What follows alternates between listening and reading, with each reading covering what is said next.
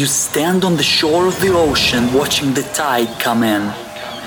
You sense the call of the sea beckoning to take you further. You step forward little by little, not knowing what to expect, but expecting more.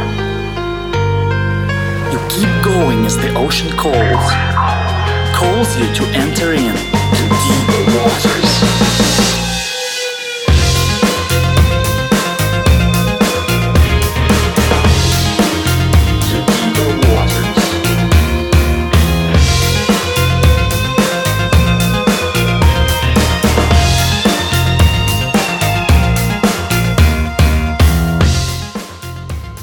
Hello everyone, and welcome to the Deeper Waters podcast. I'm Nick Peters, your host, seeking to bring you the very best in Christian scholarship and apologetics, and as always, today is no exception. We're going to be diving into the past, looking at thinkers of the past. I've got a Peanuts comic strip here that I used when I was writing this blog post with Sally and Charlotte Brown writing, or Sally writing, Charlotte Brown's before, and she's writing church history. When writing about church history, we have to go back to the very beginning. Our pastor was born in 1930. Unfortunately, a lot of us do look at church history that way. We look and we say, well, we're here today, and Jesus came, and maybe we can put in the Reformation in there somewhere, but there's just this straight line from here to there, and we don't really need to worry about all that stuff in the middle. Go to your average Christian day and ask them to name a great Christian thinker, and you might have a hard time. Ask them to name a church father, you probably have an even harder time. That's why I'm glad to have on here someone from Reasons to Believe, one of our favorite organizations. That's Dr. Ken Sampras, who was on here before talking about God among sages, and about aliens and the resurrection. He is a philosopher and a theologian. He has a great passion to help people understand the reasonableness and relevance of Christianity's truth claims. He's a senior research scholar at Reasons to Believe and the author of several books, including Christian Endgame, 7 Truths That Change the World, and God Among Sages. Dr. Sampras, welcome back to the Deeper Waters podcast. Hello there, Nick. It's good to be with you. I hope you're doing well. Doing good today. And for anyone who's looking at the calendar, knowing about today, it is my princess's birthday today, so I'm wishing her a happy birthday. And why am I doing the show then? Because she's got someone who's doing a good makeup job on her, and she's promised me I'm going to be very surprised, which, okay, it's her birthday and I'm getting the gift. That's nice. Well, that's one of the great things about marriage, so congratulations. Now, Dr. Sampras, if my audience doesn't know much about you and who you are, tell us a bit about how you got to be doing what you're doing. Yeah, thank you for asking. Well, I kind of grew up in what I would call, Nick, a nominal Catholic family. In fact, I was baptized in Long Beach, California at a parish called St. Athanasius Catholic Church. So that was kind of the beginning of my interest in church history. When it was in my college years, I began to take Christianity more seriously. I became an evangelical Protestant and began studying philosophy and theology. One of the people that had a big influence on me was Walter Martin, who was the original Answer Man. And after a number of years of attending his class, I began working at the Christian Research Institute as a researcher. And I've taught philosophy, taught world religions. I've been working at Reasons to Believe for about 22 years. And so that's a little bit of a summary of my background in Christian apologetics. And I'm the non-scientist on the RTB Scholar team, so I'm kind of the oddball there. But I kind of bring philosophy and theology to bear on the issues of science and faith. We had on here last week someone who you might have worked with at CRI, and I also used to work at CRI, but long after you were gone from there. But Rob Bowman was on here last week, and he spoke very highly of the book we're talking about today. Yes, Rob and I have been friends more than 30 years. We worked together closely at the Christian Research Institute, and I think very highly of Rob and his work. He is a very capable scholar. Mm-hmm. Now, tell us a bit also about Reasons to Believe, where it is, and how you got to be there as a non-scientist. Reasons to Believe is a science, faith, apologetic organization. We like to think of it as a think tank. We kind of bring to bear a orthodox conservative view of Scripture with hopefully the very best science. Hugh Ross is the founder and the president of the organization. We have a scholar team of about a half a dozen scholars. And so we have a biochemist, we have an astrophysicist, an astronomer, we have an expert in the area of viruses, and another physicist. And so I'm the non-scientist, and what I try to help do is kind of bring the positions of philosophy and theology and see how they bear in terms of science-faith issues. So I've been at RTB a long time, and we certainly live at a time in which there are lots of questions about how Christianity relates to science. Okay, so the book is Classical Christian Thinkers. What motivated you to write this book? Yes, that's a good question. And the answer to the question is, Nick, that I often feel that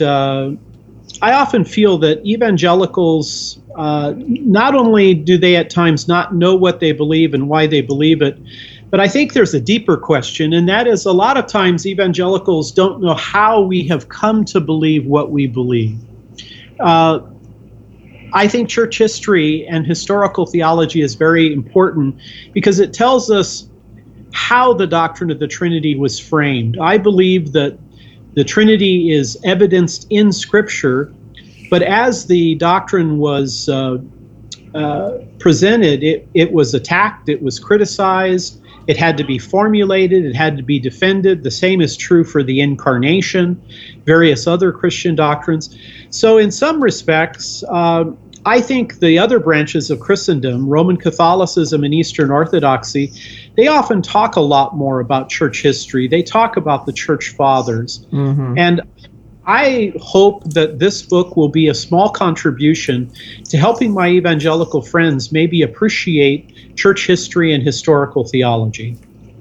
Yeah, my wife is seriously considering joining the Eastern Orthodox Church, and while I still disagree with it, I never say there does seem to be an interest in church history. I mean, I don't agree with everything that's said about history, but at least she seems to be paying more attention to history now.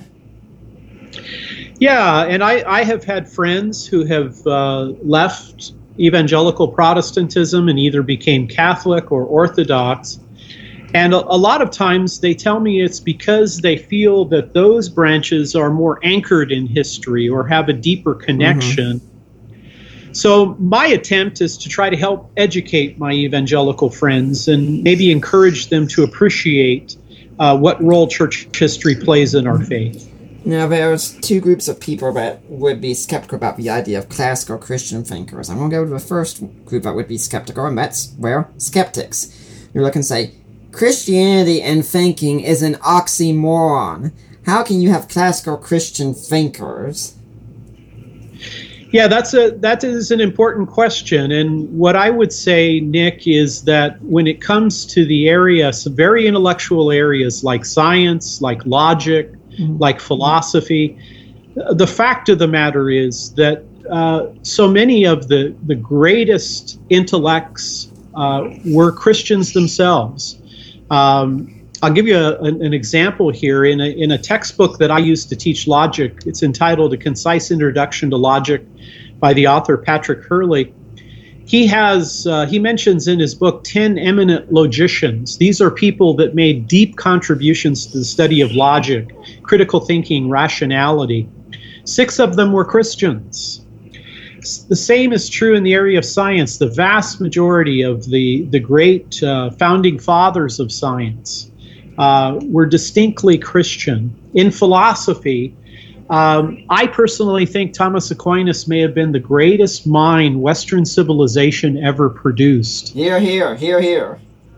I mean, he may be challenged by people like St. Augustine, Anselm, many, many others that are in that kind of camp. And so I think it's unfortunate that many skeptics are not aware of the intellectual firepower that has existed within Christendom. And my attempt is to take 9 of these thinkers and introduce them. And I think maybe the way that I thought would be helpful was to introduce church history and historical theology by introducing biographies, getting people to know the people, if you will. Yeah. Now, the other group that would look at this with skepticism would sadly be your main audience, Christians themselves, who would look and say, Christians aren't supposed to be thinkers. Yeah, and I think that is very disconcerting. I think that, unfortunately, there has always been elements within Christendom that are what I would call anti-intellectual. Sometimes people feel that thinking gets in the way of your faith. Sometimes people think that spirituality is not to be, it's not to include kind of the cerebral intellectual areas. But I think that position is not only wrong, I think it's harmful. Mm-hmm. We're called to love God with our entire being, with our heart, mind, soul, and strength. And the Bible talks about intellectual virtues. Paul says, test all things, hold on to that which is good in 1 Thessalonians 5. Luke says the Bereans were more noble than the Thessalonians because they checked sources. They looked at the Old Testament to see if what the Apostle Paul was saying is true. The Apostle Paul talks in Romans 12:2 about the need for the enlightenment of the mind, dedicating itself to Christ. So sure, there are moral virtues like telling the truth, keeping your marriage vows, not stealing, but there are also intellectual virtues. And I that's another reason I wrote the book. I want to challenge people to realize that Christianity not only works in a practical and spiritual way, it works because it is true, and it's true in the area of the intellect. Mm-hmm. So let's start talking about the book here. Something that I do like about the book also is that you don't really have to go through straight through. You can if you want to. That's what I did. But a church small group could get together and say, hey, let's start with, say, C.S. Lewis. And they could just read the C.S. Lewis chapter and they'd get enough, wouldn't they? I think so. I tried to write the book very much in a way that it would be really kind of a beginner's guide.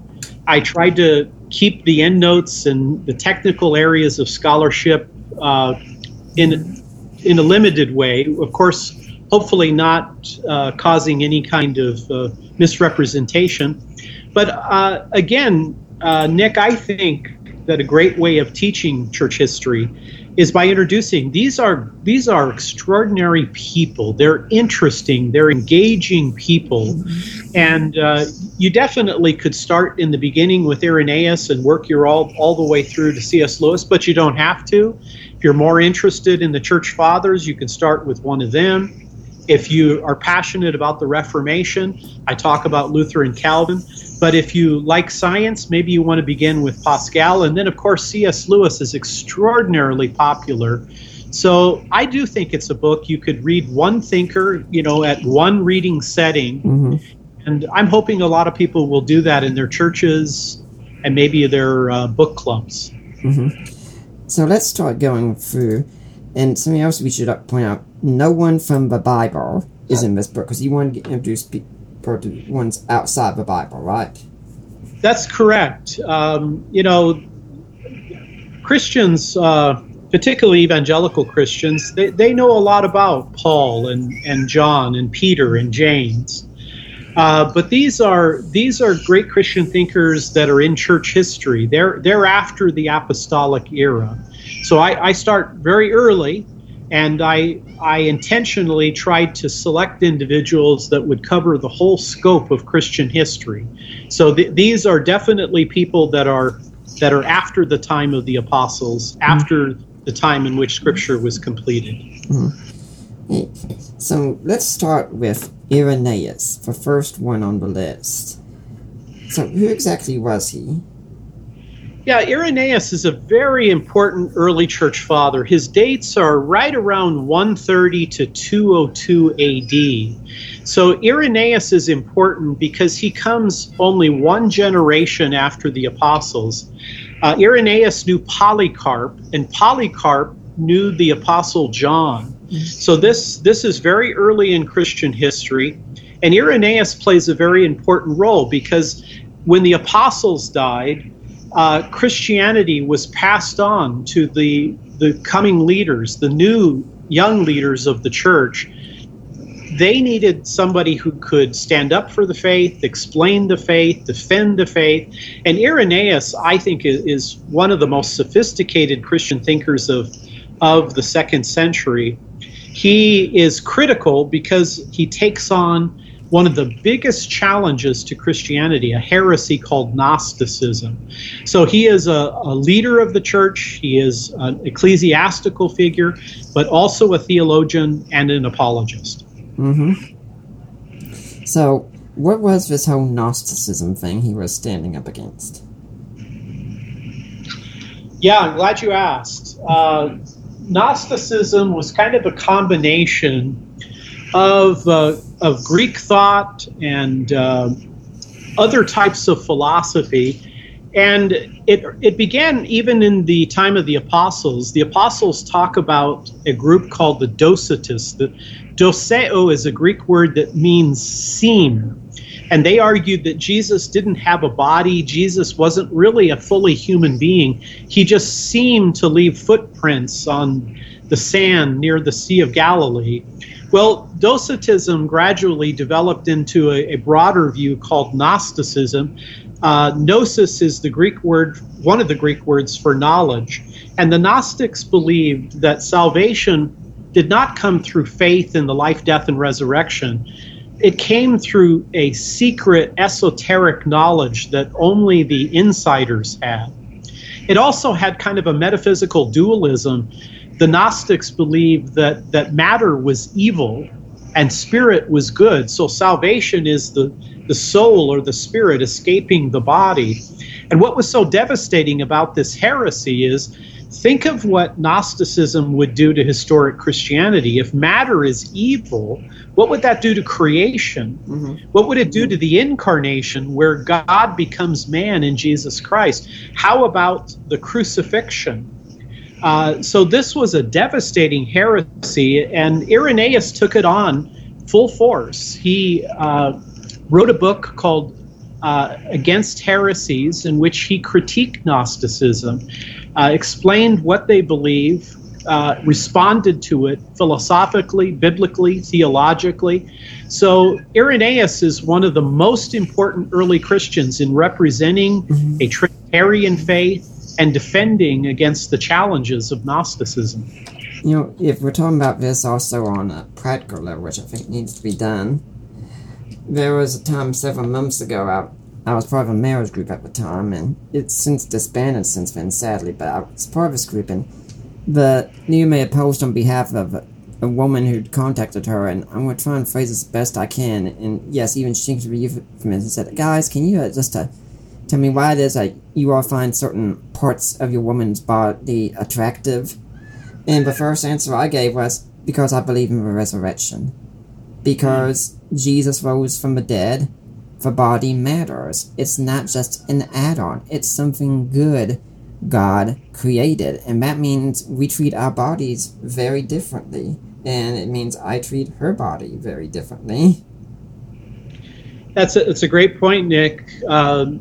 You know, in Genesis, it says that God created a good world, a world, surely the world is stained by sin, but it's a good world. God created us, and we're a union of our immaterial and our material nature, our soul, our body. God likes bodies. Jesus took upon human flesh. That tells you that not only is there a goodness in humanity, a dignity in humanity, but God does care about the physical world and bodies. And, our human body is a critical part of who we are. And Gnosticism was a deep challenge to creation, incarnation, crucifixion, and you mentioned the resurrection, where Jesus's body is a physical body. It is a material, bodily resurrection from the dead. Something I think we can also lose sight of easily in all of this is nowadays, if you and I have questions about Christianity, we can go to our Christian bookstores or turn on Christian podcasting like that and get people who've done years of research into this beforehand and answer the questions. And if we want to see, does the Bible teach of a Trinity, where we already have this idea of Trinity, and we can go and look up all these different verses, read them and say, yeah, I think the Bible teaches the Trinity. Irenaeus didn't have any of that.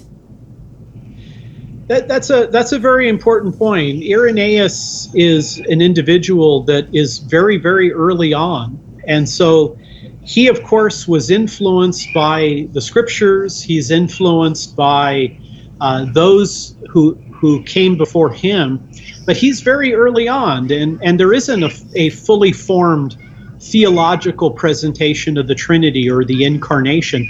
And that's one of the reasons why I'm really impressed with Irenaeus. He is very advanced. He's very sophisticated. He's talking in Trinitarian terms before the great councils that hammered out these types of issues.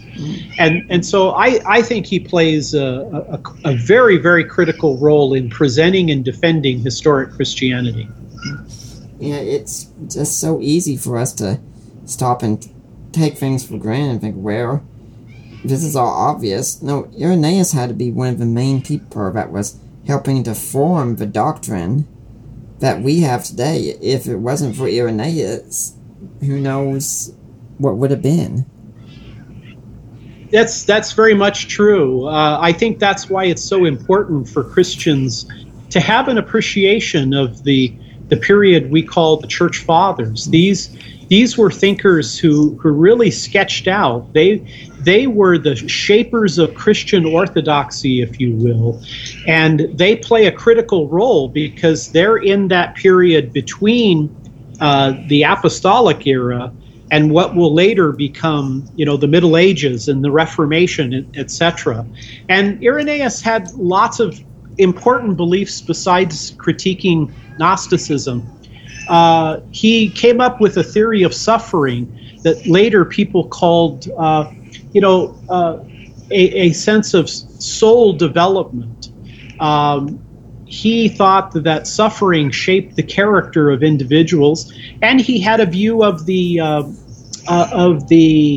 atonement, where he talked about Jesus coming into the world and doing all the things right that Adam did wrong, kind of a satisfaction theory. Mm-hmm. So he is a major theologian, a major apologist, and of all things, the man who was Bishop of Lyon before him was brutally martyred. I mean, imagine taking a job where the previous person was executed because of his Christian faith. Irenaeus was irenic. I think he practiced the golden rule of apologetics. He's very careful to try to get Gnosticism right, but he was also a man of courage. And all of us need those kind of characteristics today. I was going to say something also about the whole martyrdom thing. I'm so glad you brought it up, because in our day and age, we can take it for granted so much. My wife and I are planning on going to church tomorrow, and we're not going to be, one thing, let's pray no one kills us on the way. And we don't have to hide away. Our church funeral is right from public. Anyone can see it when they drive by. Irenaeus didn't have that luxury. That's exactly right.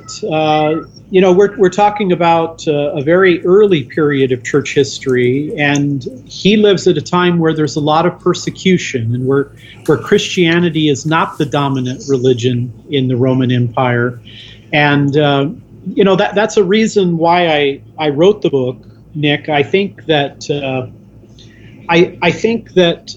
these individuals can serve as mentors, as thinkers, as encouragers. And when I read Irenaeus, in some ways I'm encouraged and I'm strengthened to continue in my role as a theologian, as an apologist, and to have the kind of character, courageous but ironic character, that a person like Irenaeus had. Mm-hmm. So let's move forward a bit in time, start talking about Athanasius some. And I think you probably have some affinity for him, considering how you grew up in the church, don't you, right? I do. I have, personally, Nick, I kind of think my ministry is kind of an extension of that of Athanasius. Athanasius is born about 296 and dies in the 370s. I think Athanasius is one of the most important church fathers.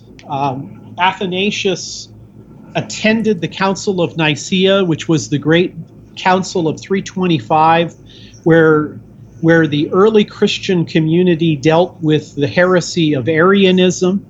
Athanasius didn't have a vote. He was there with his bishop, the Bishop of Alexandria, Alexander. But Athanasius is the great defender of the deity of Christ. He is the defender of the deity of the Holy Spirit. Athanasius plays a very, very significant role because there was a heresy brewing in the early church. Constantine had kind of confirmed Christianity as the religion of the Roman Empire, but there was a lot of tension, both politically and theologically, because this individual named Arius of Alexandria was teaching that Jesus was not fully divine, fully equal with the Father. Rather, the Father had created the Son, and then through the Son created all other things. Arianism is very similar to the Christology of a modern group called Jehovah's Witnesses. Mm-hmm. And so it's a denial of the Trinity, a denial of the deity of Christ, a denial of the personality and deity of the Holy Spirit. And Athanasius locked horns with the Arians. And I think it's through his personal ministry that the church was spared from one of the great heresies. So I think it's important for people to appreciate that these early church fathers, they really had to take on some very difficult and challenging beliefs in order to present and defend historic Christianity. If anyone wants to know what Athanasius, how much opposition he had to deal with, the saying of a time was Athanasius contra mundum, wasn't it? Yes, exactly. In fact, at the Catholic Church that I was baptized at, on the front door, it said Athanasius contra mundum, Latin, Athanasius against the world. And the great story is that there was a time where many of the bishops were leaning in the Arian direction against the Nicene orthodoxy. And some of the bishops kind of taunted Athanasius. They said, Athanasius, don't you know the whole world is against you? Don't you know that that Christendom is leaning in the direction of Arius? And Athanasius responded very calmly and very courageously. And he says, is the whole world against Athanasius? Then it is Athanasius contra mundum, Athanasius against the world. He's exiled 5 times for a total of 17 years.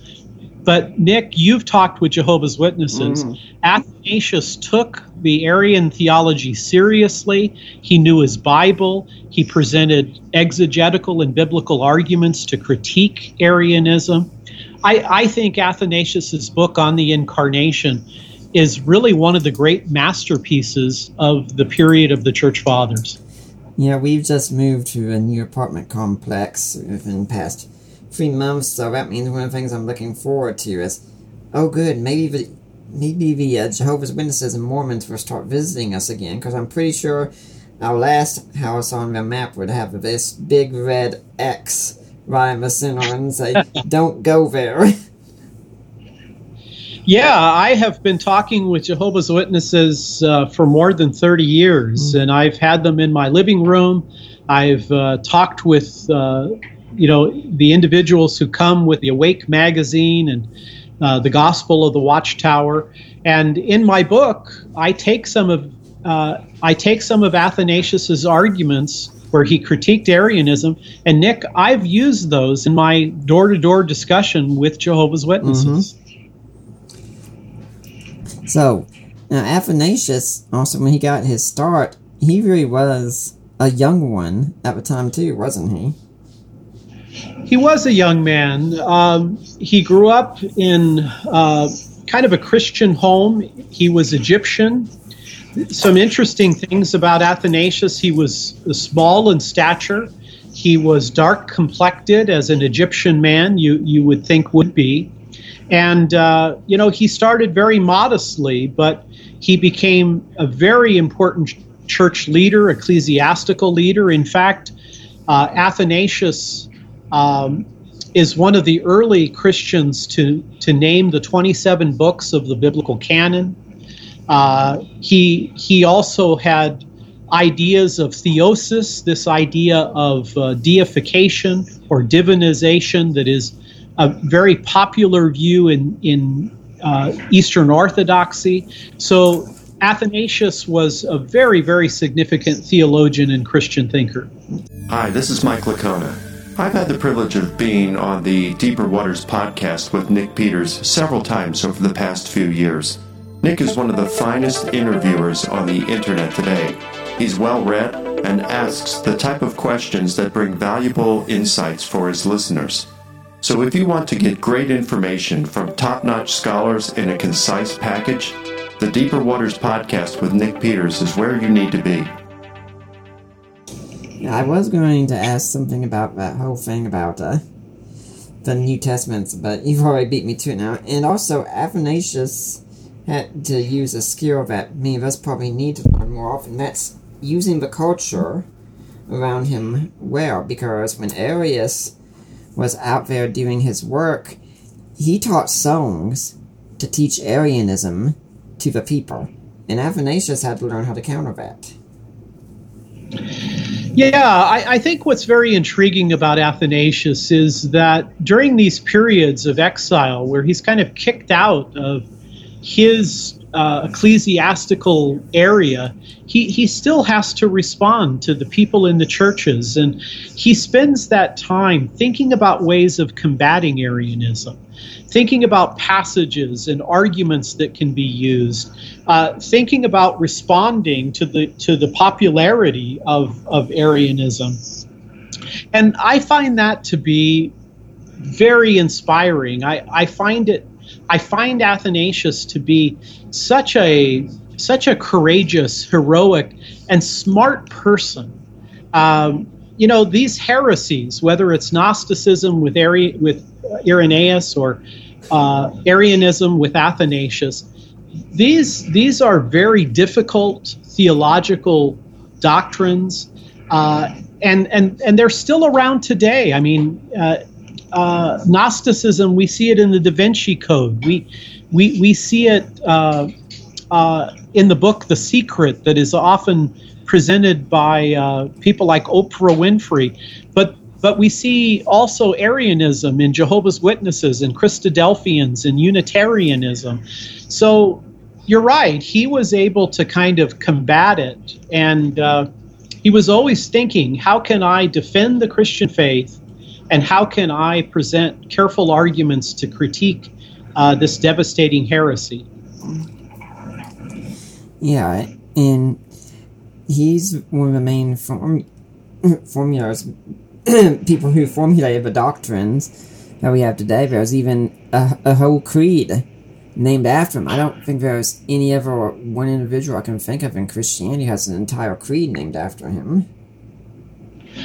That's a very important point, Nick. I think that, we recite the Athanasian Creed on Trinity Sunday, It is a longer creed. It's longer than the Apostles' Creed and Nicene Creed. It has a detailed discussion of the Trinity. But Athanasius is kind of a universal Christian voice. Among Orthodox Christians, he is viewed as a saint. They view him as a critical part of the shaping of Orthodox theology. Roman Catholics also view him as a saint. Again, the church I was baptized in was named after him. And even Protestants, who are sometimes critical of church fathers, I would say that for probably most informed Protestant theologians, Athanasius is their favorite theologian. And so he may be the most popular Christian thinker in all of Christendom. So let's move on to another Christian thinker. It's the next one, who's also no doubt very popular, one I think you have a particular affinity for, and that's St. Augustine. Yes, St. Augustine is born in 354 and he dies in 430 AD. So Augustine is born right as the Roman Empire is starting to come apart. 410, Rome was sacked by the Visigoths. And Augustine is born in a little city in North Africa called Tagaste. His mom is a Christian. His dad is a pagan. Augustine kind of rebels against the spiritual formation that his mom provides for him. There are stories in his autobiography called The Confessions, in which Augustine, as a teenager, says that him and his friends, they would steal pears from a farm there, and not because they were hungry, not because they needed them, but because they wanted to do something illicit. Mm-hmm. And so Augustine is the great story of a person who lived a rebellious life. He became a very famous rhetorician, moved to Constantinople, moved to Rome, moved to Milan, finally had a very famous conversion. And so I would say that Augustine may be the most influential Christian thinker, especially in the Western world. Augustine has influenced Protestants probably as much as he has Roman Catholics. A lot of people might be surprised at the whole thing about the pears, because he's said actually that he thinks that was the worst thing he ever did. And the reason is, many of us can think of many wrong things a person could do. A person could kill someone, maybe because they want revenge or just of some sort. They could watch pornography because they love sex and they want to see the opposite sex like that. They could have an affair outside of marriage, any number of things. At least when they're doing those things, there's something that they're wanting that's somewhat good in there. But Augustine said, no, I did evil this time just to do evil. Yeah, this is in his book, The Confessions, which really kind of created a new genre called the autobiography. In the ancient world, people didn't write biographies. They certainly didn't write spiritual biographies. But in this book, especially early on in the book, and confessions can mean confession of his sin, and as you mentioned, he has a lot to confess in terms of sin. Could also be understood as a confession of a newfound faith and a confession to the glory of God. But Augustine talks about the idea of misusing our affections. There are many good things in life. You mentioned sexuality. Sex is a good thing. Mm-hmm. People misuse it. Food is a good thing, but people eat too much of it, or any number of things. Augustine talks about, as a young man, he wanted to do something that was illegal, was illicit. And what I love about reading the Confessions is the honesty of Augustine and the great thing that God's grace transformed him from one of the great sinners into one of the great saints. And, as a Christian, I want to grow in my life. I want to grow in sanctification. I want to grow in my love of God. my love for my family, my love for my neighbor. Augustine is just an extraordinary person who moves from a life of sin, a life of, trying to find advancement, wanting to be famous, wanting to be influential, to becoming one of the truly great theologians, philosophers, and apologists of Christianity. And by the way, Nick, I should also mention that many scholars believe that Augustine is the most prolific author in all of antiquity. He writes more than any other Latin writer, more than any other Greek writer. He wrote more than 5 million words. So there's a powerful point that the most prolific author in the entire ancient world was one of the great Christian scholars and thinkers. What about Origen, though? I mean, what did Jerome say? Has anyone read all that Origen wrote?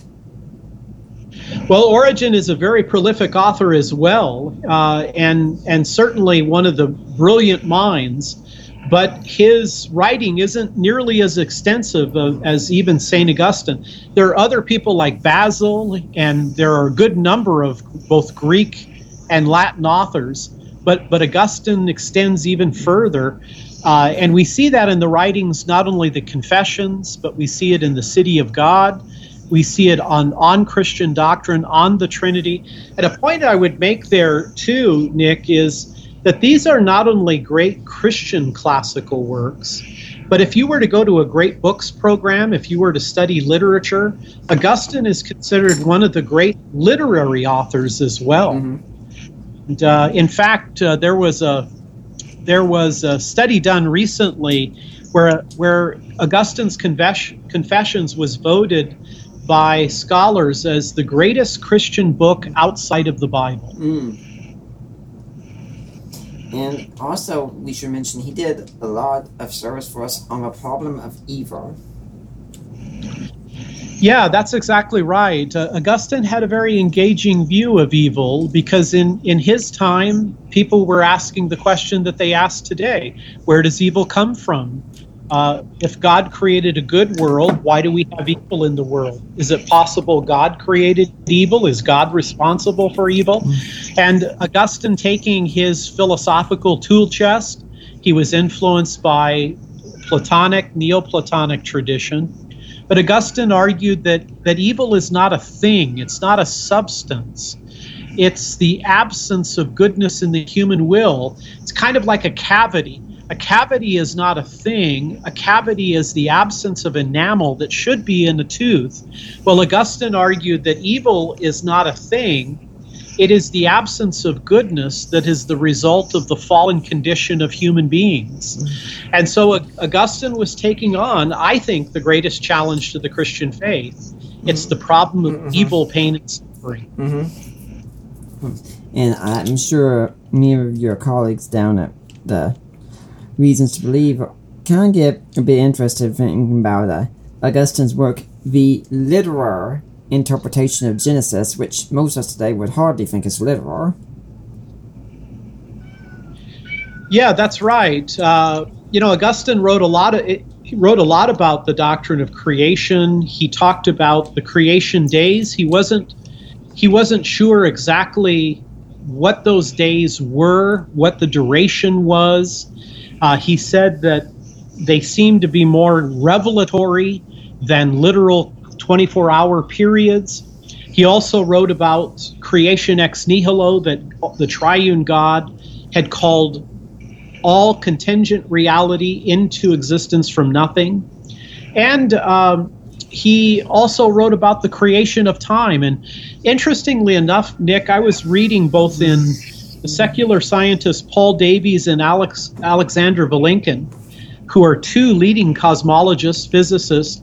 They both are amazed that Augustine affirmed the creation of time, which is consistent with the most cutting-edge science, that the world began with time, not in time. And so Augustine has a lot to say about creation. It's controversial. Some of the young earth creationists are not crazy about the idea that he didn't affirm a calendar day, 6 consecutive 24-hour periods. But again, he was amazingly insightful for a 5th century church father, long before there was what we call the enterprise of science.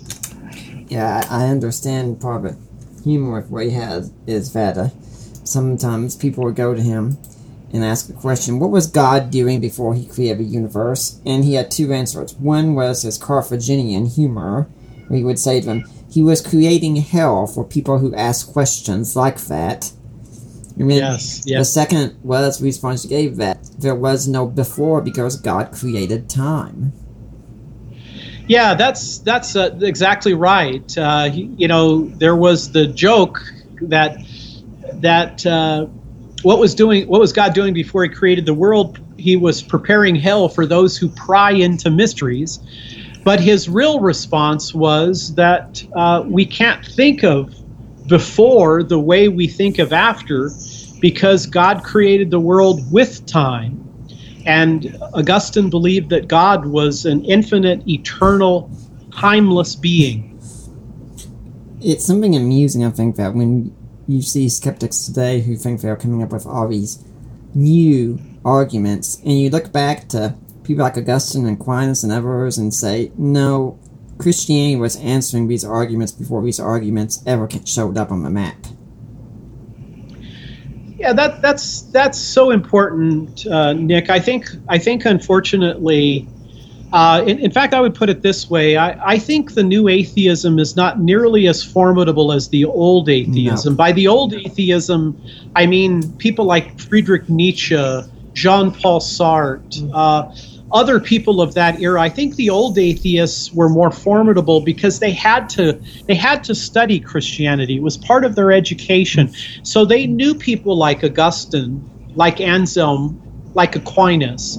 Whereas the new atheists, I don't think they have ever really taken historic Christianity seriously. Mm-hmm. They don't know the kind of firepower that exists in the church fathers, in the Middle Ages, etc.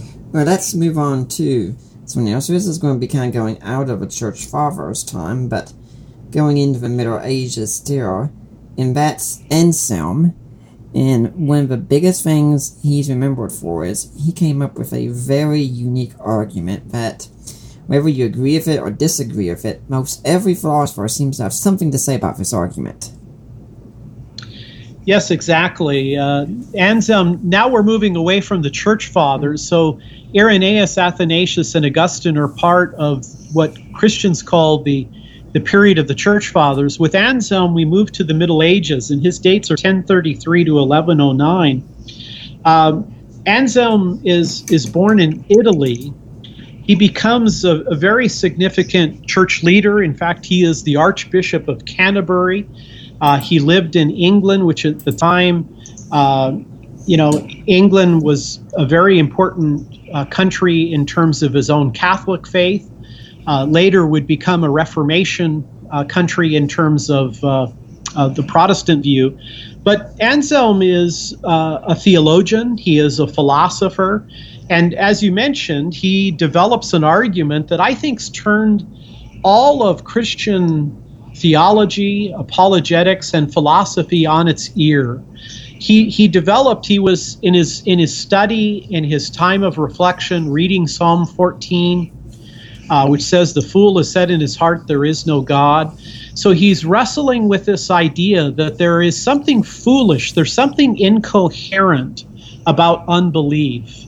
And he develops an argument as God as a maximally perfect being, is maybe the way we would put it today. A being than which none greater can be conceived is the language that he used. But it is later entitled the ontological argument, that if you think and reflect about God's qualities and characteristics, that he's a being than which none greater can be conceived. He is a perfect being. And Anselm argues that as a perfect being, he must exist, because if God does not exist as a perfect being, then you engage in a logical inconsistency. It would mean that you could conceive of a greater being than the greatest of possible beings. Mm-hmm. And there are a lot of people that critique this argument. Even during Anselm's time, Ganelon was a monk who critiqued it. Thomas Aquinas was critical of it. Immanuel Kant. But there are a lot of Christians today and through history, Descartes, and even Alvin Plantinga, even William Lane Craig, have forms of the ontological argument that they consider valid and sound. And it's that very point that almost 1,000 years after Anselm developed this argument, many of the greatest people on the globe are still wrestling with it, critiquing it, affirming it, defending it. And that's an amazing thing, that a Christian thinker would come up with a really brand new way of thinking about the nature of God. Yeah, I'm someone who's actually skeptical of an ontological argument as well, which I think is important to note that just because you're a Christian, it doesn't mean you're going to jump up and immediately accept every argument that concludes Christianity is true or something of that sort.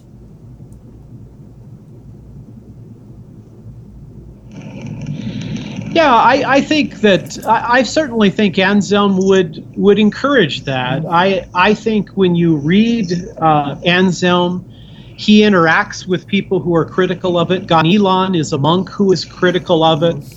I certainly don't think Christians should accept views simply because they're part of the tradition or the theological history.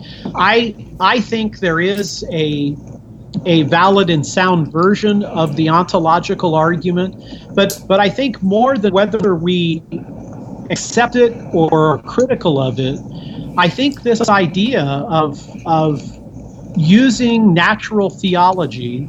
Anselm was kind of the father of the school of scholasticism, and I think it's incredibly important that non-Christians realize that Christianity is a thinking faith, and we certainly see that in these brilliant minds.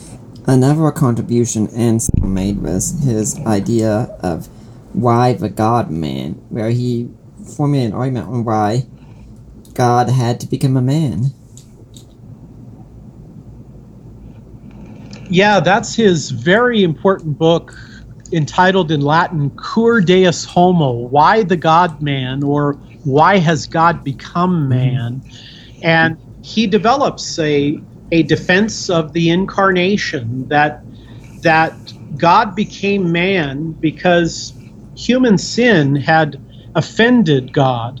And ultimately, only God could bring forth a solution to that offense. And I think that this is a very, very important book because it strikes at the very center of Christianity. I think when we talk about Christianity, you have to talk about the Trinity. You have to talk about the incarnation, that the second person of the Trinity took a human nature and became man. So Jesus is one person with two distinct natures, a divine and human nature. And Anselm combines a discussion of the incarnation to develop a view of the atonement. And so this is a work of philosophy. It is a work of theology. I consider it, whether you agree with all of his arguments or not, this is a masterpiece. I can't help but recall the advice of my good friend, Dr. Tim McGrew, who's always encouraging me and nearly every other apologist out there, read old books. Yeah, that's. I know Tim as well, and he is a very vibrant, intellectual person. We've interviewed him on my podcast, Straight Thinking. I'm reminded in your comment of C.S. Lewis, who wrote an introduction to Athanasius's book on the Incarnation, and Lewis talked about the need, if you're going to read one modern book, then read two old books. I think that is such an important point. And one of the things that I do in my book, Classic Christian Thinkers, is I introduce these books. I kind of give you a brief introduction to them. And then in the end, I encourage people, don't just read my book. Pick up On the Incarnation by Athanasius. Pick up Cur Deus Homo by Anselm. Pick up the Confessions by St. Augustine. These are some of the most sophisticated writings in all of Western civilization. Yeah, we've still got 5 more to cover. I want to try and get through as many as I can. So let's go to one that's definitely one of my favorites, as I'm sure you know. Thomas Aquinas. Yeah, so now we've moved a little higher into the Middle Ages. Thomas is born in 1225 and he dies in 1274. He doesn't live a long life. He only lives 49 years. But as I mentioned earlier, I think Thomas Aquinas may have been the brightest mind that Christendom has ever produced. He was born in a castle in Italy, and he was trained very early on by the Catholic priests and monks, took on the vocation of becoming a priest and a scholar. And I think his writings, like the Summa Theologica and the Summa Contra Gentiles, are two of the greatest theological, philosophical works ever. I call him the quintessential Catholic philosopher. I mean, whether you're Orthodox, whether you're Protestant, whether you're Roman Catholic, there's a lot in Thomas. You may disagree with some of his Catholic views, but many great Protestant thinkers. One of my friends, Norman Geisler, was a Thomist.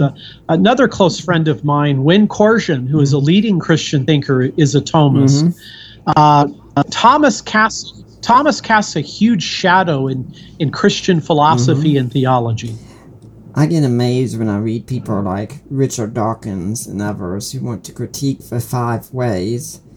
And I'm not saying that there aren't some people out there who do good critiques of the 5 ways, but you look at a lot of ones you see today on the internet, and I just look at this.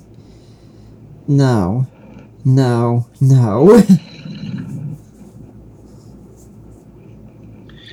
Yeah, I'm puzzled and disturbed when I read Dawkins and he just kind of just dismisses the 5 ways or the 5 proofs of Thomas Aquinas. I mean, you've got some really great defenders of Thomism today. Ed Feser is a Roman Catholic philosopher here in Southern California. I'm amazed that, again, the new atheists, they've not taken the greatest Christian thinkers seriously. I think because they have never been required to do that. And so often they never really engage in what I think are the most formidable arguments for God's existence and for the truth of Christianity. Something we have to recognize that Aquinas did also was he took a set of ideas that had kind of recently been rediscovered, those of Aristotle, and a lot of the people in the church at the time were thinking, there's no way we can really use these in the service of Christianity. But Aquinas said, Aristotle did get some things wrong, but he got some things right too. Let's see what we can do with this. That's very important. I would say one of Thomas's greatest, most significant contributions is his Christian Aristotelian synthesis. I mean, right at the time of Thomas, Aristotle and Aristotle's writings were becoming well known in Europe again. And the Muslim scholars, Averroes, for example, took Aristotle and tried to create an Arabic Aristotelian synthesis. Thomas responded and said that, some of the Greeks, particularly Aristotle, they get things right. They are very, very careful in their views of metaphysics and epistemology and things of that nature. So Thomas develops in the Summa Theologica his view of presenting Christianity in Aristotelian categories and definitions. Now, there are times where he disagrees with Aristotle. Aristotle thought the universe was eternal. Thomas didn't believe that. Aristotle, for example, really didn't have a fundamental view of human sinfulness. So Thomas is able to choose the very positive things that Aristotle affirmed and presented a Christian world and life view utilizing the remarkable insights of Aristotle. And, whether you agree with all of it or not, whether you agree with all of Thomas's arguments or not, this is, again, a masterful presentation of classical Greek philosophy within the context of the Christian world and life view. And I think Aristotle also didn't believe in life after death, and Aquinas definitely did. That's right. And again, a lot of times I think people unfairly say that Thomas baptized Aristotle's God. Thomas was deeply influenced by Scripture. In fact, that's what he always saw himself, as a teacher of Scripture. And I think he was very skilled in accepting things that Aristotle affirmed that were consistent with Christianity, rejecting other things and explaining why.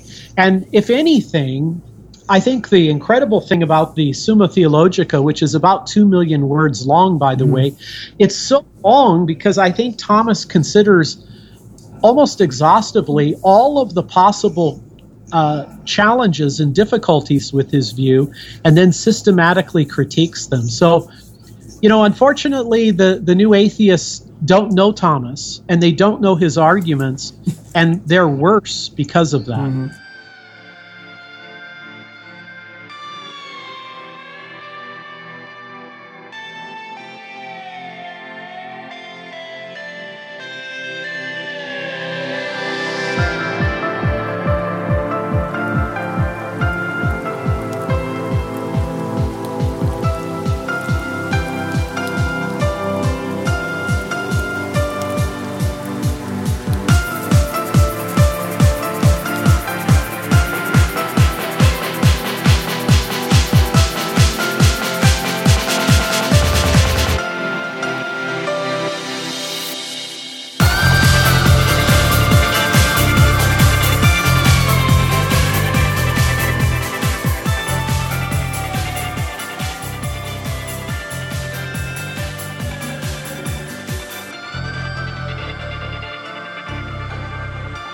Back in mind, when you're listening to the Deeper Waters podcast, we got Dr. Kenneth Samples talking about his book, Classical Christian Thinkers. But if you're here next week, we're going to be talking about sexual ethics. It's going to be an hour-long show. I've got Dr. Jennifer Roback Morse of the Ruth Institute is going to be on our show, talking about her book, The Sexual State, about how divorce and cohabitation and so many other things have led to a breakdown, all because of a sexual revolution. But let's get back to Ken Samples and Thomas Aquinas. Yeah, Aquinas, when you go through, it almost seems tedious at times, going through the Summa Theologica, because it's like every single thing is covered in depth. I kind of wonder if he was sitting there with students and saying, okay, class, I want you to come up with the best objections you can to my arguments. And he lays out each and every one, which goes back to what I said again, that we Christians, we were answering arguments before the skeptics were even making the arguments. Yeah, that's so true. Thomas would almost in a universal way, an exhaustive way, would consider and reflect upon possible challenges to his arguments. And again, this really shows you that Christians really cared about truth. They cared about argumentation. They cared about reason. I mean, one of the reasons why I chose these 9 thinkers is I think to some degree all of them represent the golden rule of apologetics. They treat other views, other competing alternative views, with fairness, with carefulness, with respect. And what makes Thomas very challenging to read is that he is tedious. He's systematic. I might say he's not quite as enjoyable and personable as St. Augustine, but in terms of logical and philosophical rigor, he's second to none. When my wife and I are out in public, and we're watching, especially kids, we have going on between us what we call our ADAR, as it were, where we can look at a kid and think, yeah, I think that kid's probably on the Asperger spectrum somewhere. Just like I am, and your boss, Hugh Ross, is. He's been on the show to talk about it before. Looking at Thomas Aquinas' writings and knowing some about his life, I often think he was on the spectrum as well. There's a story about him being at a party, and everyone around him is talking and carrying on and anything like that, and he's sitting there for a while. He's just reflecting, minding his own business, not seeming to know what war he's in. All of a sudden, he slams his fist down on the table and says, "And that will settle the Manichees." And everyone stops.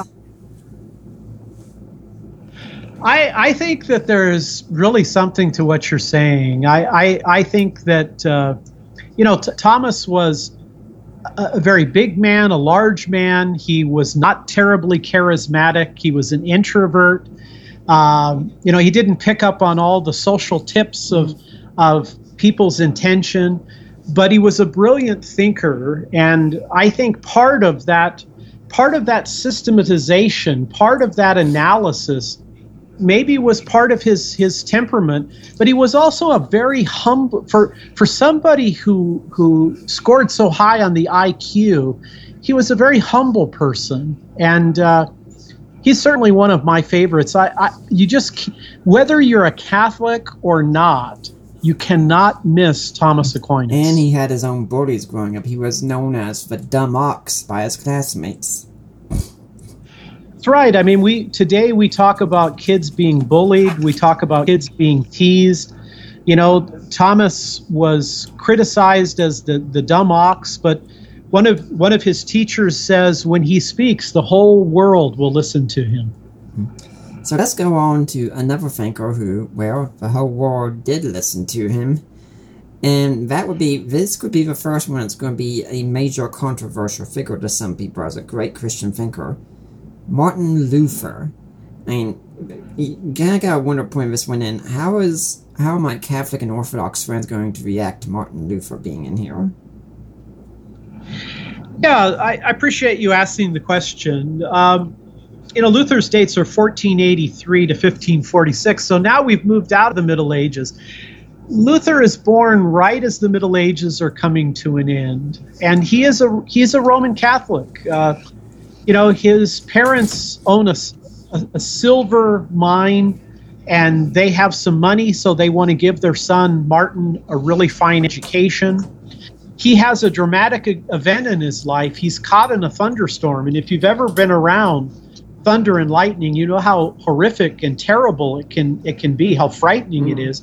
Well, he's caught in a thunderstorm, and he cries out as a Catholic, "Saint Anne, save me, I'll become a priest." Saint Anne, by the way, according to Catholic tradition, was the mother of the Virgin Mary. Luther follows up on his promise and joins the Augustinian order and becomes a Catholic monk and a Catholic priest. Your question of how will Catholics and Orthodox relate to Luther? Well, I think in some ways the book will challenge all of the branches of Christendom. I mean, Protestants might look at Thomas Aquinas and say, "Boy, he sounds very Catholic," or Protestants may look at Athanasius and say, he seems very Egyptian and Oriental in his kind of views of Christianity. What I like to argue, Nick, is that I think all of these thinkers, whether they're closer to Orthodoxy, whether they're closer to Catholicism or Protestantism, all of them represent what I would call a mere Christianity, a historic Christianity. And Luther is a controversial figure. I mean, he challenges the Catholic thought of his time, and through his experiences, through his theological explorations, he births a brand new branch of Christendom called Protestantism. So Luther is controversial, but so is Augustine. I mean, Augustine is not well liked in Eastern Orthodoxy. So in some ways, this is a group of individuals that some branches will like more, other branches will like less. Something that amazed me when I read it in your book is that you said, aside from Jesus Christ, Martin Luther could be the most written about individual in history.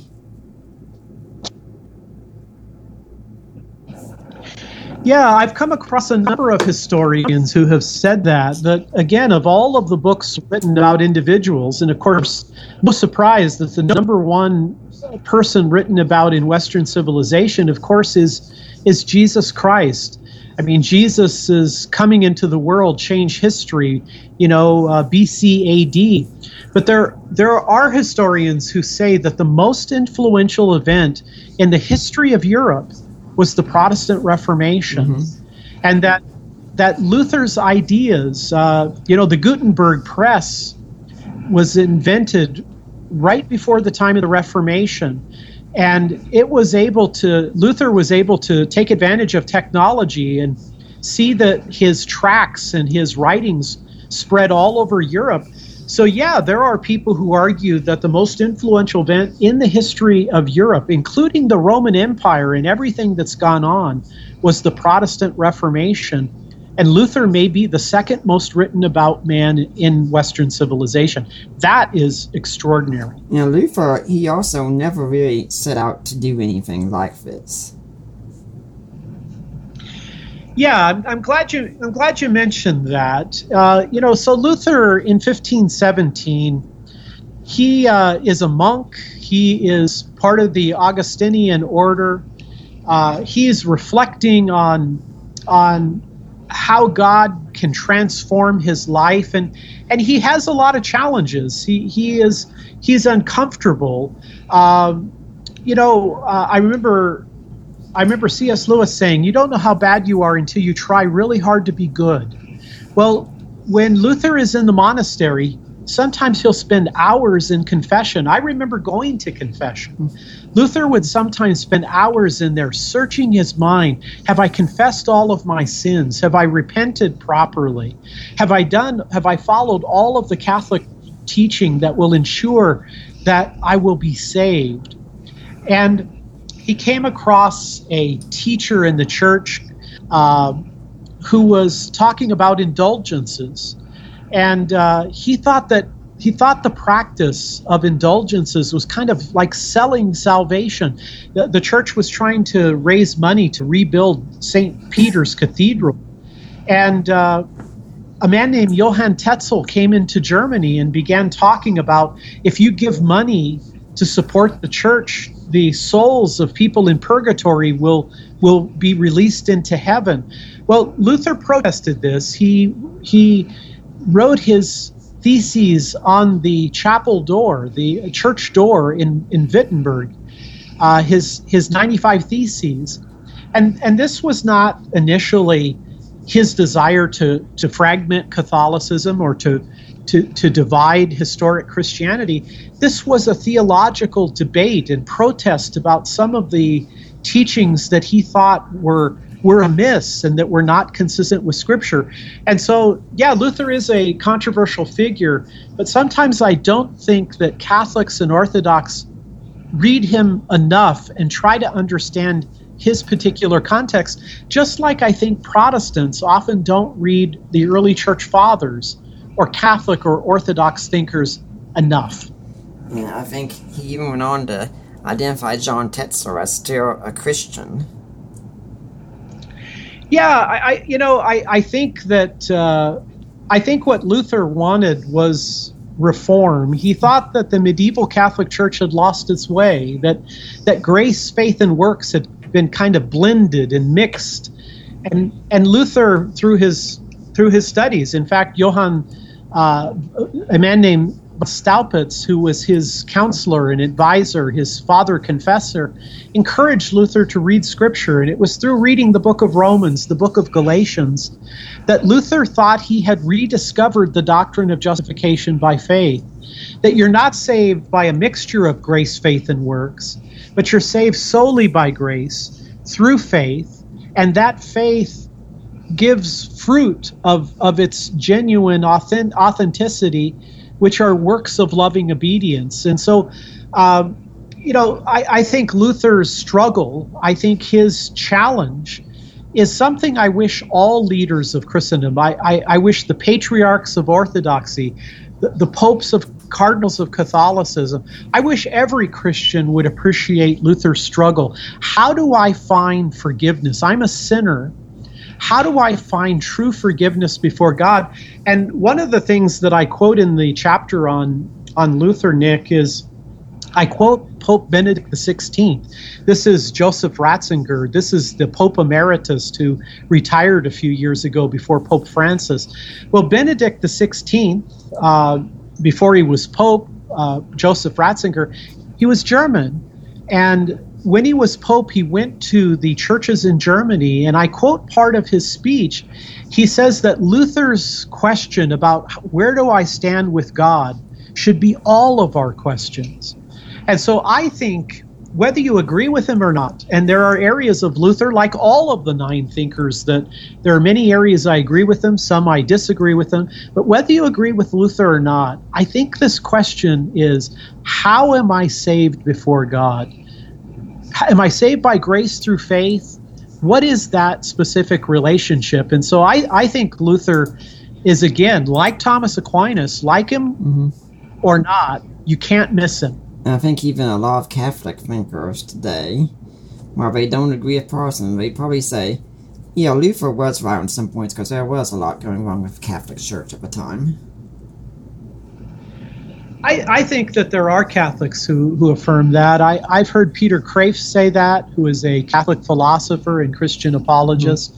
I think there have been Catholic historians who appreciate Luther's kind of crisis of conscience.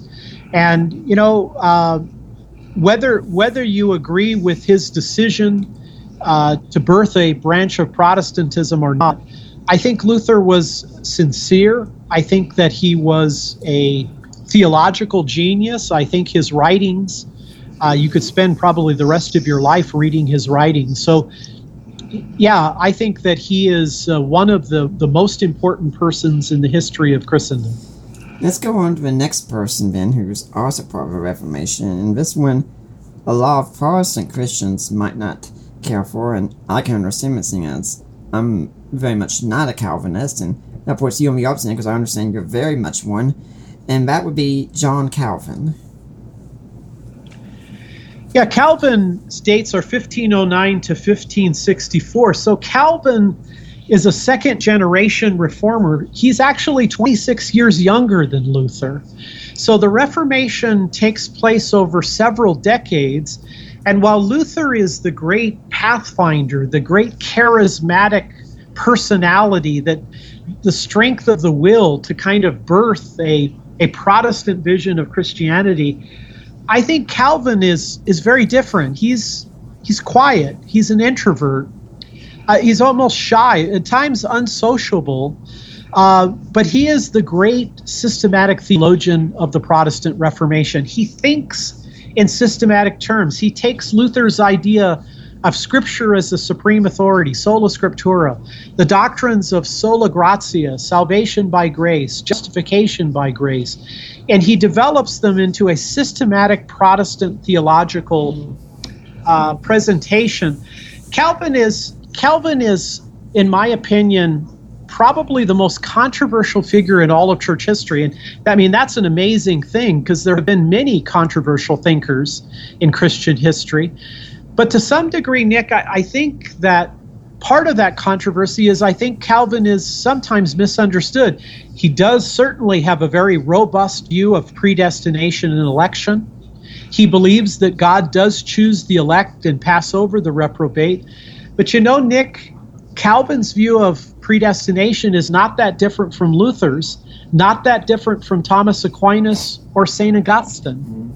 And so in some respects, I think Calvin, people kind of think he tried to invent predestination, in a laboratory in Geneva. But in many ways, Calvin is a biblical scholar. That's what he emphasizes. He writes tremendous commentaries. He writes a commentary on every book of the New Testament but the book of Revelation, of which he said, I don't understand it. Imagine that. Imagine a biblical scholar today saying he doesn't understand the book of Revelation. Yeah. Calvin wrote many commentaries on the Old Testament, and he viewed himself as an exegete. He viewed himself as a biblical scholar, not as a philosopher. And I remember when I was in Bible college, someone decided to go through some of his commentaries for a class, and they said something that really astounded him so much about Calvin's commentaries was how much he talked about free will in there. Well, the basic view of the Reformed tradition, and by the way, I should mention that Calvin's thought is unique in the sense that it runs through various denominations. Reformed theology is different than Lutheranism or Catholicism in the sense that, you can be Reformed or Presbyterian and embrace a basic Calvinism.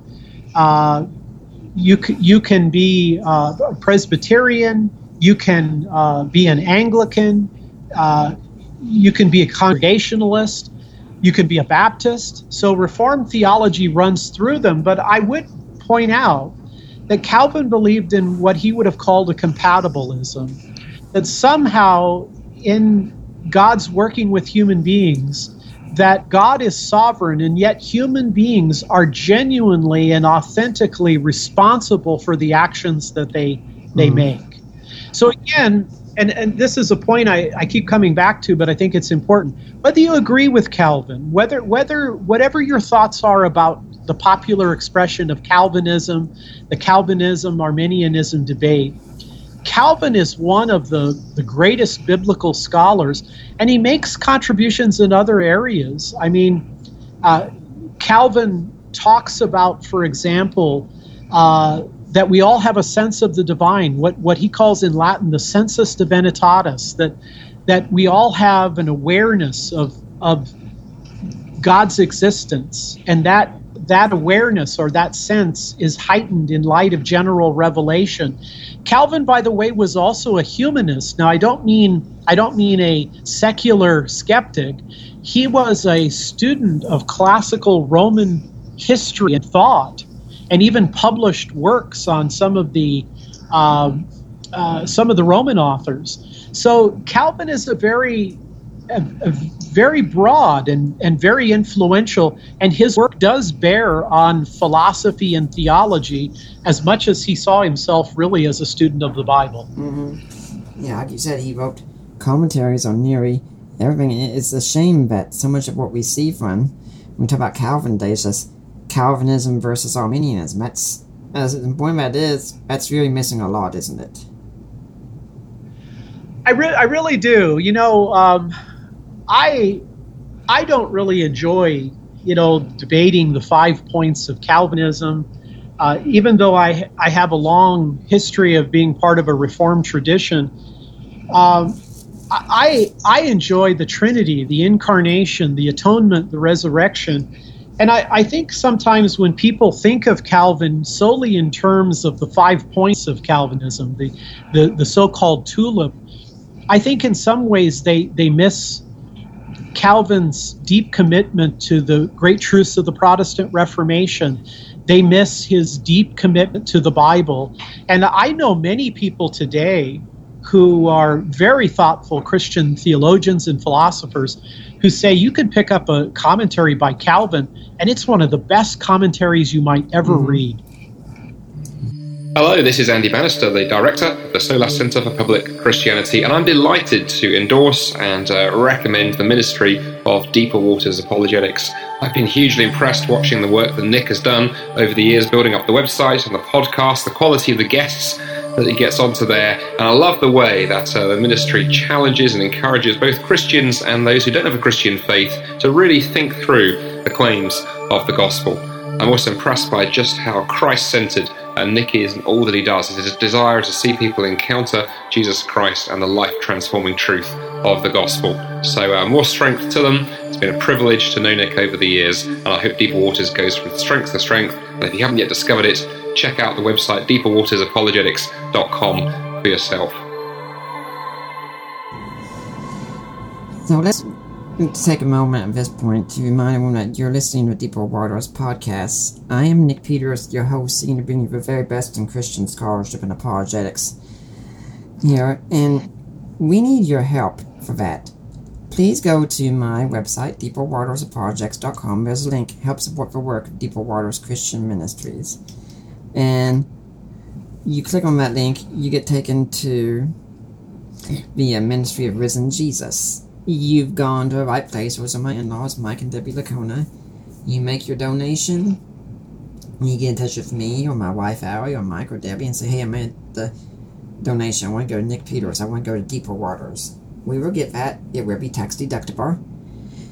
You can also buy some ebooks in our library. One that I've written, The Creed for the Ages, The Apostles' Creed in Today's Christian. And some I've co-written, Defining Inanity, Contextualizing Inanity, God and Natural Disasters, Groundlets, Christian Answers to This Generation's Questions.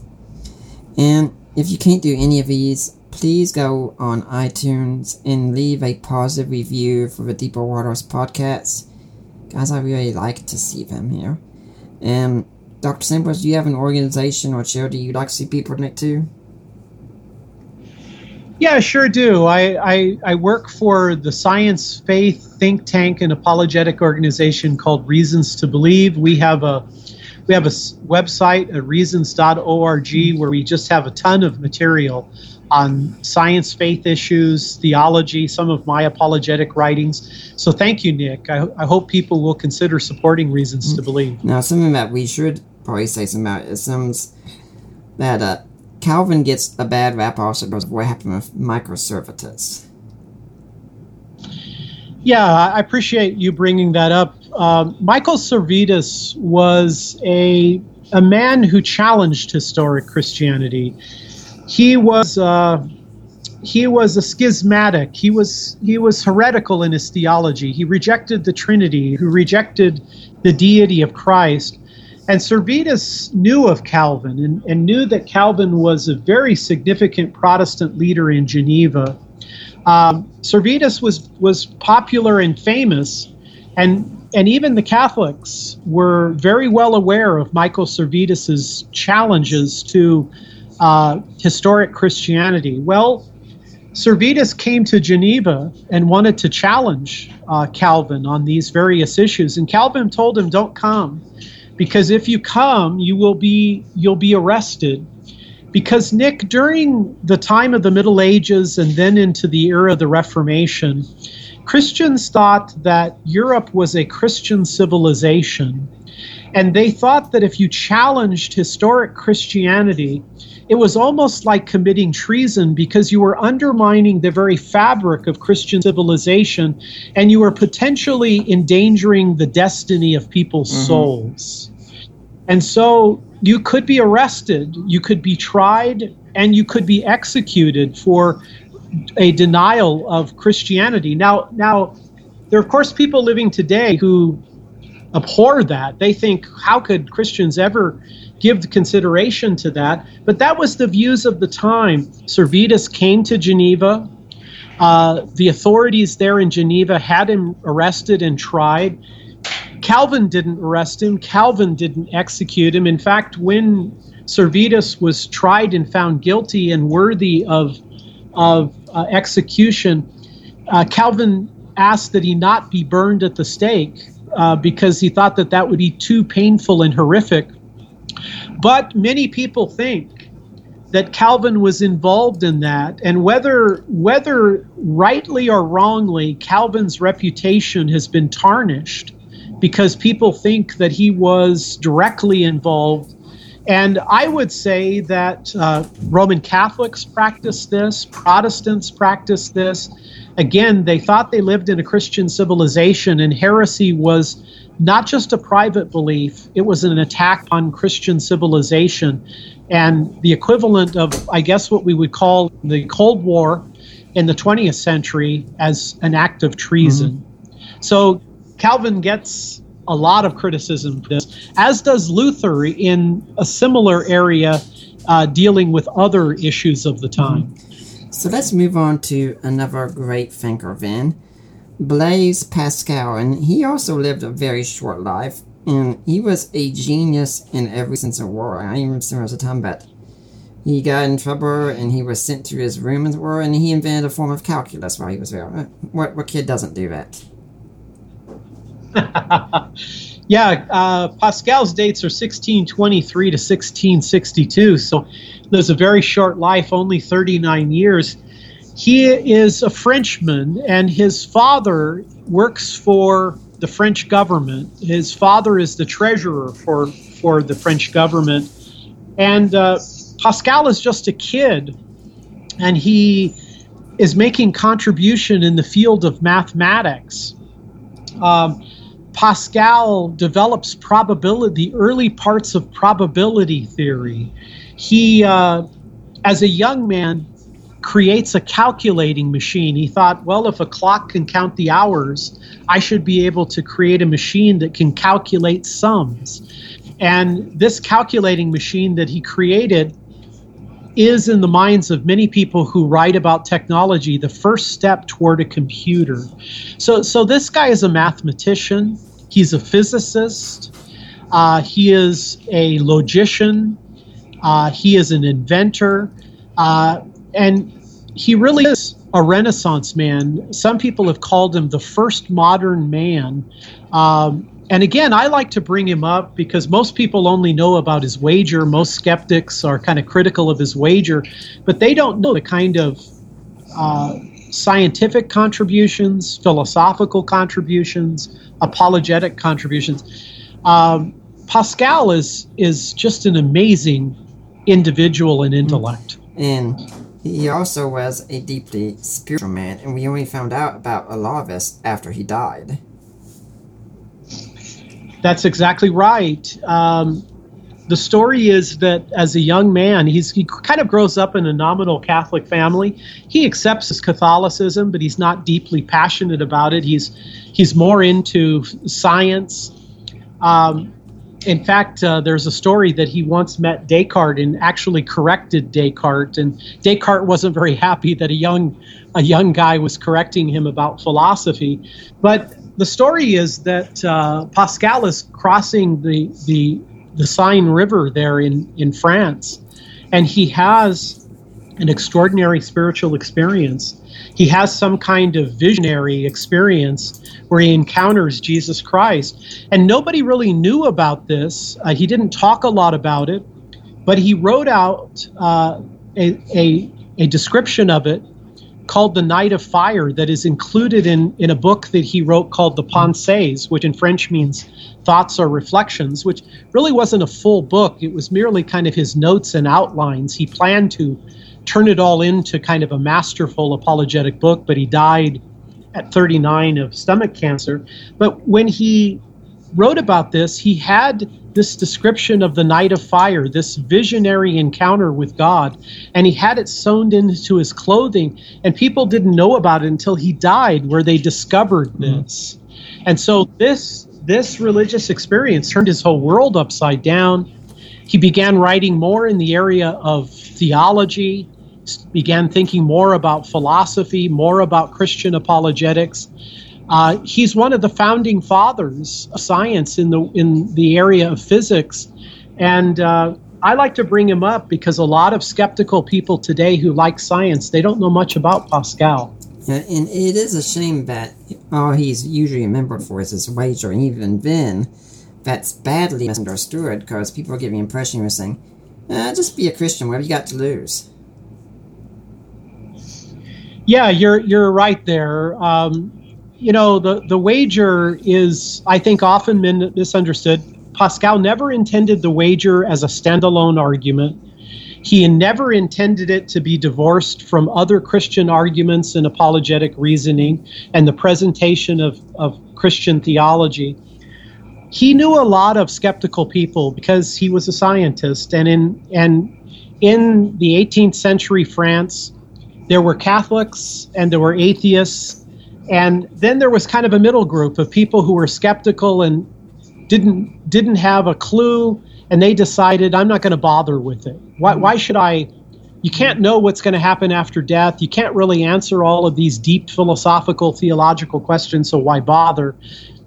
So what Pascal did is he came up with an argument, a form of reasoning, if you will, called the wager, where he said, look, let's take a cost-benefit analysis. How could you possibly benefit by believing that there's a God? How would believing possibly be to your advantage in the next life? And then he looks at not believing. What are the possible advantages now and disadvantages? And he ultimately comes up with an argument that he says, look, if God does exist and Jesus is the Son of God, and you affirm those truths, you will win the jackpot, if you will. You will win ultimately. But if you disbelieve, you stand to be condemned by God, to suffer the wrath of God. And so this, I think, is kind of a way in which we often think about our future. You know, what are the benefits and disbenefits if I choose this vocation? Or if I decide to move to this part of the country? What are the benefits, disbenefits? How about the investment of my money? I think Pascal meant this not as an argument, as a standalone, as any kind of certainty. I think he meant it to try to awaken people, to say, look, you really have, it really is important for you to give consideration about the possible options that may await you after death. And I think that's the way the wager was to function. It was kind of a pre-evangelism, a shot across the bow to get people to wake up and say, hey, maybe I better take these things seriously and try to reason through the arguments. I think it was like some that was given for people who were, say, sitting on the fence and didn't really know. Because well, you know, there could be something there, it could not be. I don't know if I should take the risk. And at the same time, he's also not encouraging us, people would say, fake religion, as if you're going to fool God or anything. But he does say, and let's think there is some truth to the whole idea of fake it until you make it. Yes, you know, Pascal talks a lot about, he talks a lot about the heart. I mean, you know, it's interesting with a lot of these thinkers, even though they're very cerebral, they're very intellectual, Pascal has a real heart side to him, that our faith is not just facts, reasons, and evidence. It involves all of those critical things, but it also involves our fundamental commitments, our deepest areas of trust in our life. And I think that Pascal said to some of his skeptical friends, he said, look, if you don't have faith, if this is something you can't do, what if you went to church? What if you actually opened the Bible and began to read it? What if you asked God, are you real? Are you really there? And Pascal thought that if you opened your heart and you began to try to practice the things that religious people did, you may discover that there is a reality behind all of that. And I think that that's very, very powerful. I mean, this is a guy who made contribution to logic, contribution to physics, contribution to mathematics, but he also wrote this remarkable book, The Pensées, where it's a work of philosophy, it's a work of theology, it's a work of psychology. He talks a lot about the human condition, our fallen, our broken condition. He talks about the Christian worldview that says human beings are this enigmatic union of greatness and wretchedness. Boy, I'll tell you, I'm as excited when I read the Pensées as I am when I read the Confessions. And so few Christians know about Pascal, know about the Pensées, know about his extraordinary story. That's why, Nick, again, I think the best way to introduce church history and historical theology is by biography, where you introduce people to these amazing personalities and their extraordinary lives. Well, let's talk about someone that is quite likely a lot of the audience does know, even ones that don't consider themselves serious intellectuals. I think most Christians in the pews today would know more about this figure than most any of the others on the list. C.S. Lewis. Yes, I think you're right. C.S. Lewis's dates are 1898 to 1963. And in fact, one interesting point is that C.S. Lewis dies the very same day, possibly the very same hour that John F. Kennedy was assassinated in Dallas, Texas. Lewis is born into an Irish family. A lot of people think he's a British author, but really he's born in Ireland. He is baptized into the Church of Ireland. His mom and dad are Christians, but his mom dies when he's 9 years old. His father is very torn up by the death of his mother and sends C.S. Lewis, Clive Staples Lewis, he's called Jack by his family and friends, sends Jack and his older brother Warren, or Warnie Lewis, off to a boarding school. And Lewis feels really like his whole world has been taken away. He's lost his mom. His dad doesn't seem to care for him. One of the men that mentors him, a man named Kirkpatrick, he calls him the Great Knox, is a former Presbyterian who's become an atheist. And he kind of drills in skepticism to Lewis, and Lewis loses his faith and embraces atheism. Well, Lewis becomes a soldier in the First World War. Lewis becomes an Oxford don and tutor. When he's at Oxford, he encounters some Christians who are there, men named J.R.R. Tolkien, a number of other Christian thinkers who are part of a group that will become known as the Inklings. And it's some of the Inklings that convince Lewis that Christianity is the true myth. Lewis spent his life studying mythology, and Tolkien and others, a man named Dyson and others, convince him that Christianity is the myth that actually took place within time and space. And so I think Lewis is one of the most important authors and Christian thinkers of the 20th century, and probably of all of the 9 thinkers I discover, I think that I cover in my book, I think you're right. Most people know something about C.S. Lewis. And one of the things they probably know most about him is his series of books, 3 of which have been turned into major motion pictures for Chronicles of Narnia. And I have remember my wife and I saw the third one together, Voyage of Dawn Treader, and that final scene on the island with Lucy and Edward was talking to Aslan, and how they conversation they're never going to get to go back to Narnia again, and how Aslan says in that line that's in the books, and I understand that Lewis's grandson fought tooth and nail to get this line there. He says, "My child, in your world I am known by another name. Perhaps the reason you came here is so that you could know me better there." Yeah, you know, what's really interesting, Nick, is that Owen Barfield, who was one of the Inklings, who was a close friend of C.S. Lewis, Barfield said there were really 3 C.S. Lewises. There was, first of all, the great author of the Chronicles of Narnia, these fantasy children's stories that have sold more than 100 million copies.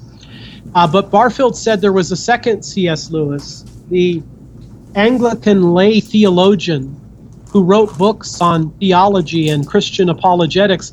And then there was a third Lewis, and that is the Lewis who was a literary scholar of medieval and Renaissance literature at Oxford.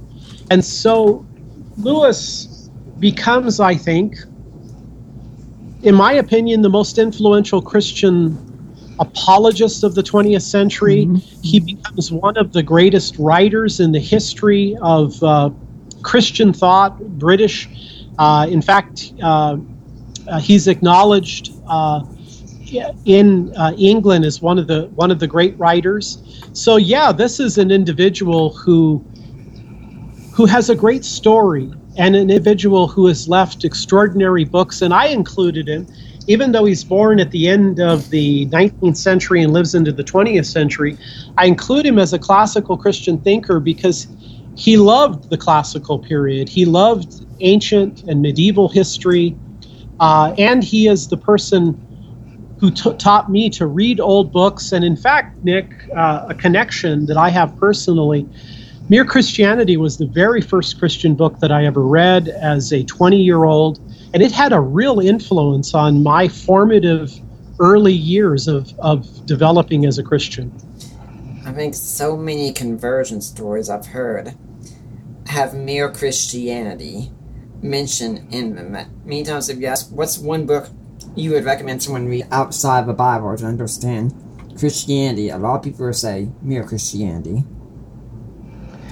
Yeah, in fact, there was a group of InterVarsity scholars who picked 64 of the greatest books outside of the Bible in church history, and they voted on them in areas of philosophy, apologetics, poetry, biography, etc. And the final 4 books, the last 2 came out to be Confessions by Augustine and Mere Christianity by C.S. Lewis. Lewis's book was voted the most important Christian book of the 20th century. The Chronicles of Narnia, I mentioned, sold over 100 million copies. And like you, I've watched these movies. Nick, I think if C.S. Lewis and J.R.R. Tolkien were alive today, they would be billionaires. Because J.K. Rowling, the author of the Harry Potter series, is. And so they became institutions, if you will, of fantasy literature and Christian thought. And J.K. Rowling herself has been greatly influenced by Lewis. She says she can't be in the same room as a Narnia book without reading it. And I think that's why she has 7 books in her series. I think that's important to acknowledge that Rowling recognizes the deep influence that Lewis and Tolkien have had in that area. Yeah, that's right on. And if anyone wants to hear more about J.K. Rowling, I recommend you go back to our archives and look for 2 interviews I've done with John Granger, otherwise known as Hogwarts Professor, on Christianity and Harry Potter. It's very eye-opening. Very interesting. Yeah. And something I've heard is there's even a show on Unbelievable discussing a Christian atheist discussing the Chronicles of Narnia, and how one atheist was just, she talked about how she was so stunned because she loved the Chronicles of Narnia when she was growing up, and later on found out, this is about God? I never even noticed it. Well, that's so interesting to me, Nick, because I know a lot of people who are Christian who like Lewis, but sometimes there are people who know him only for his fictional writings, for his fantasy writings, for the Chronicles of Narnia.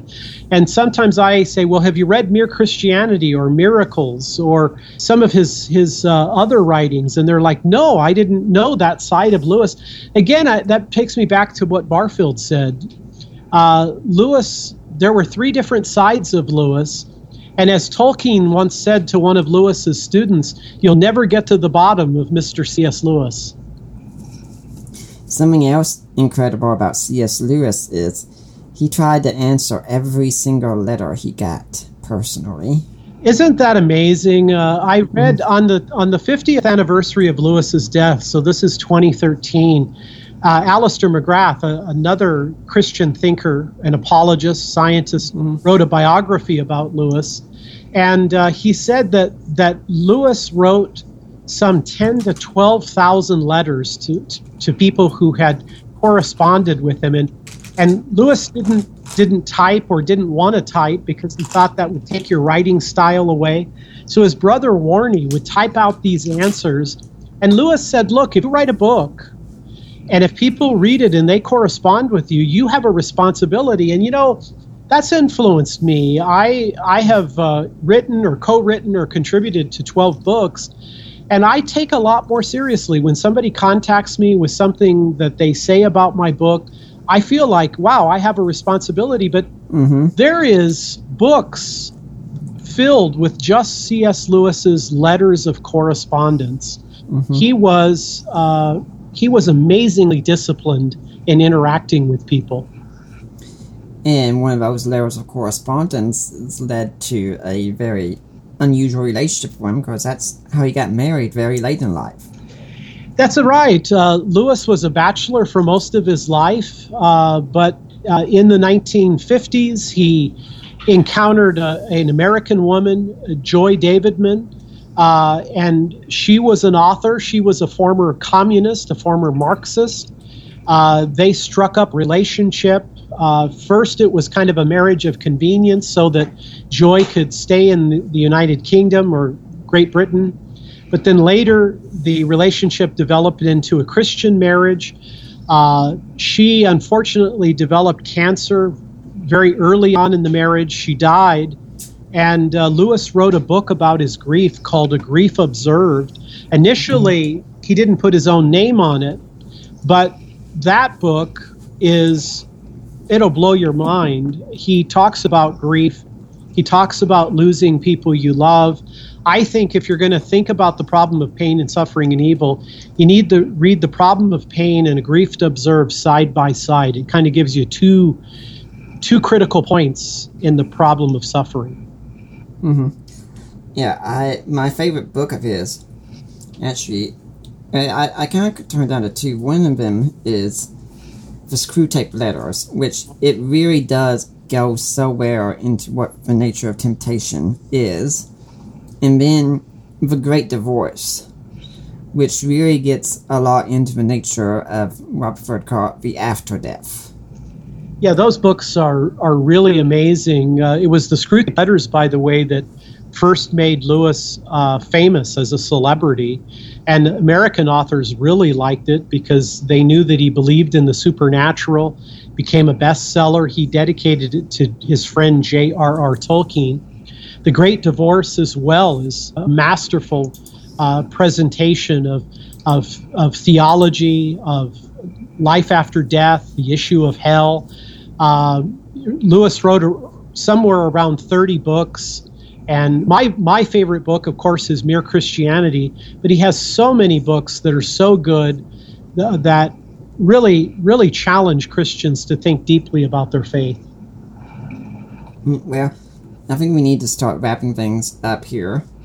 Then, what's your main hope for this book? Well, I want to say thank you for having me on, Nick. I really appreciate it. What I really hope is that people will read my book and be introduced to some church history and historical theology, and I hope what will pull them in is these individuals, these biographies, these fascinating people with their really interesting life and thought. But I hope take a step further. I hope not just reading Ken Samples, but I think more than reading my book is maybe you'll decide that, you know what, I'm gonna step out. I'm gonna take a leap of faith. I'm going to read the Confessions by Augustine, or I'm going to read On the Incarnation by Athanasius, or I'm going to read The Problem of Pain by C.S. Lewis. Or maybe I'll really be ambitious. Maybe I'll crack open the Summa Theologica by Thomas Aquinas. I want Christian people, particularly my evangelical Protestant friends, to realize that church history also belongs to them, that it is the story of the faith, and that there are these remarkable people, and even though they have died and gone on to be with the Lord, their books still speak to us today. They're mentors, they're friends, they're encouragers in the faith. They're imperfect people like me. All of them were broken. All of them had challenges in their life. But that's what I hope for this book. I hope that it will encourage Christians and particularly evangelicals to look a little deeper at our history and the extraordinary individuals that God has used in His church. The book is, I think, $18.95 on paperback right now, and $9.99 on Kindle as of the time of this recording. Classic Christian Thinkers. Do you have a blog, website, and email way people can get in touch with you if they want to find out more? I sure do. I write a blog called Reflections. It's you can connect it by Reflections at WordPress by Ken. And we have a website at Reasons to Believe where there is a lot of great articles and materials about science faith issues. That's reasons.org. And again, Nick, thank you for having me on. Thank you for taking an interest in this topic. And I want to tell you that I appreciate your ministry. I appreciate your dedication. I know one of your relatives, Mike Licona, who I have a high view of. And so keep up the good work, and thank you for your generosity of interviewing me. Do you have any final thoughts you'd like to leave today? Yeah, I want to say that, the Lord has a great way of reaching into our lives, and He's done throughout that throughout church history, all the way back to Irenaeus, all the way down to C.S. Lewis. And when we use our mind to love God, God will utilize it and open doors so that we can share our faith and talk to people who don't know Him. So I hope they'll read my book, and I hope it'll motivate them in their Christian life and in the Christian witness. Doctor, thank you for coming on, and hope we'll see back here again sometime. My pleasure, Nick. God bless you. And I can remind one that next week we're going to have Jennifer Roback Morse on talking about her book, For Sexual State. For now, I'm Nick Peters, and I'm signing off.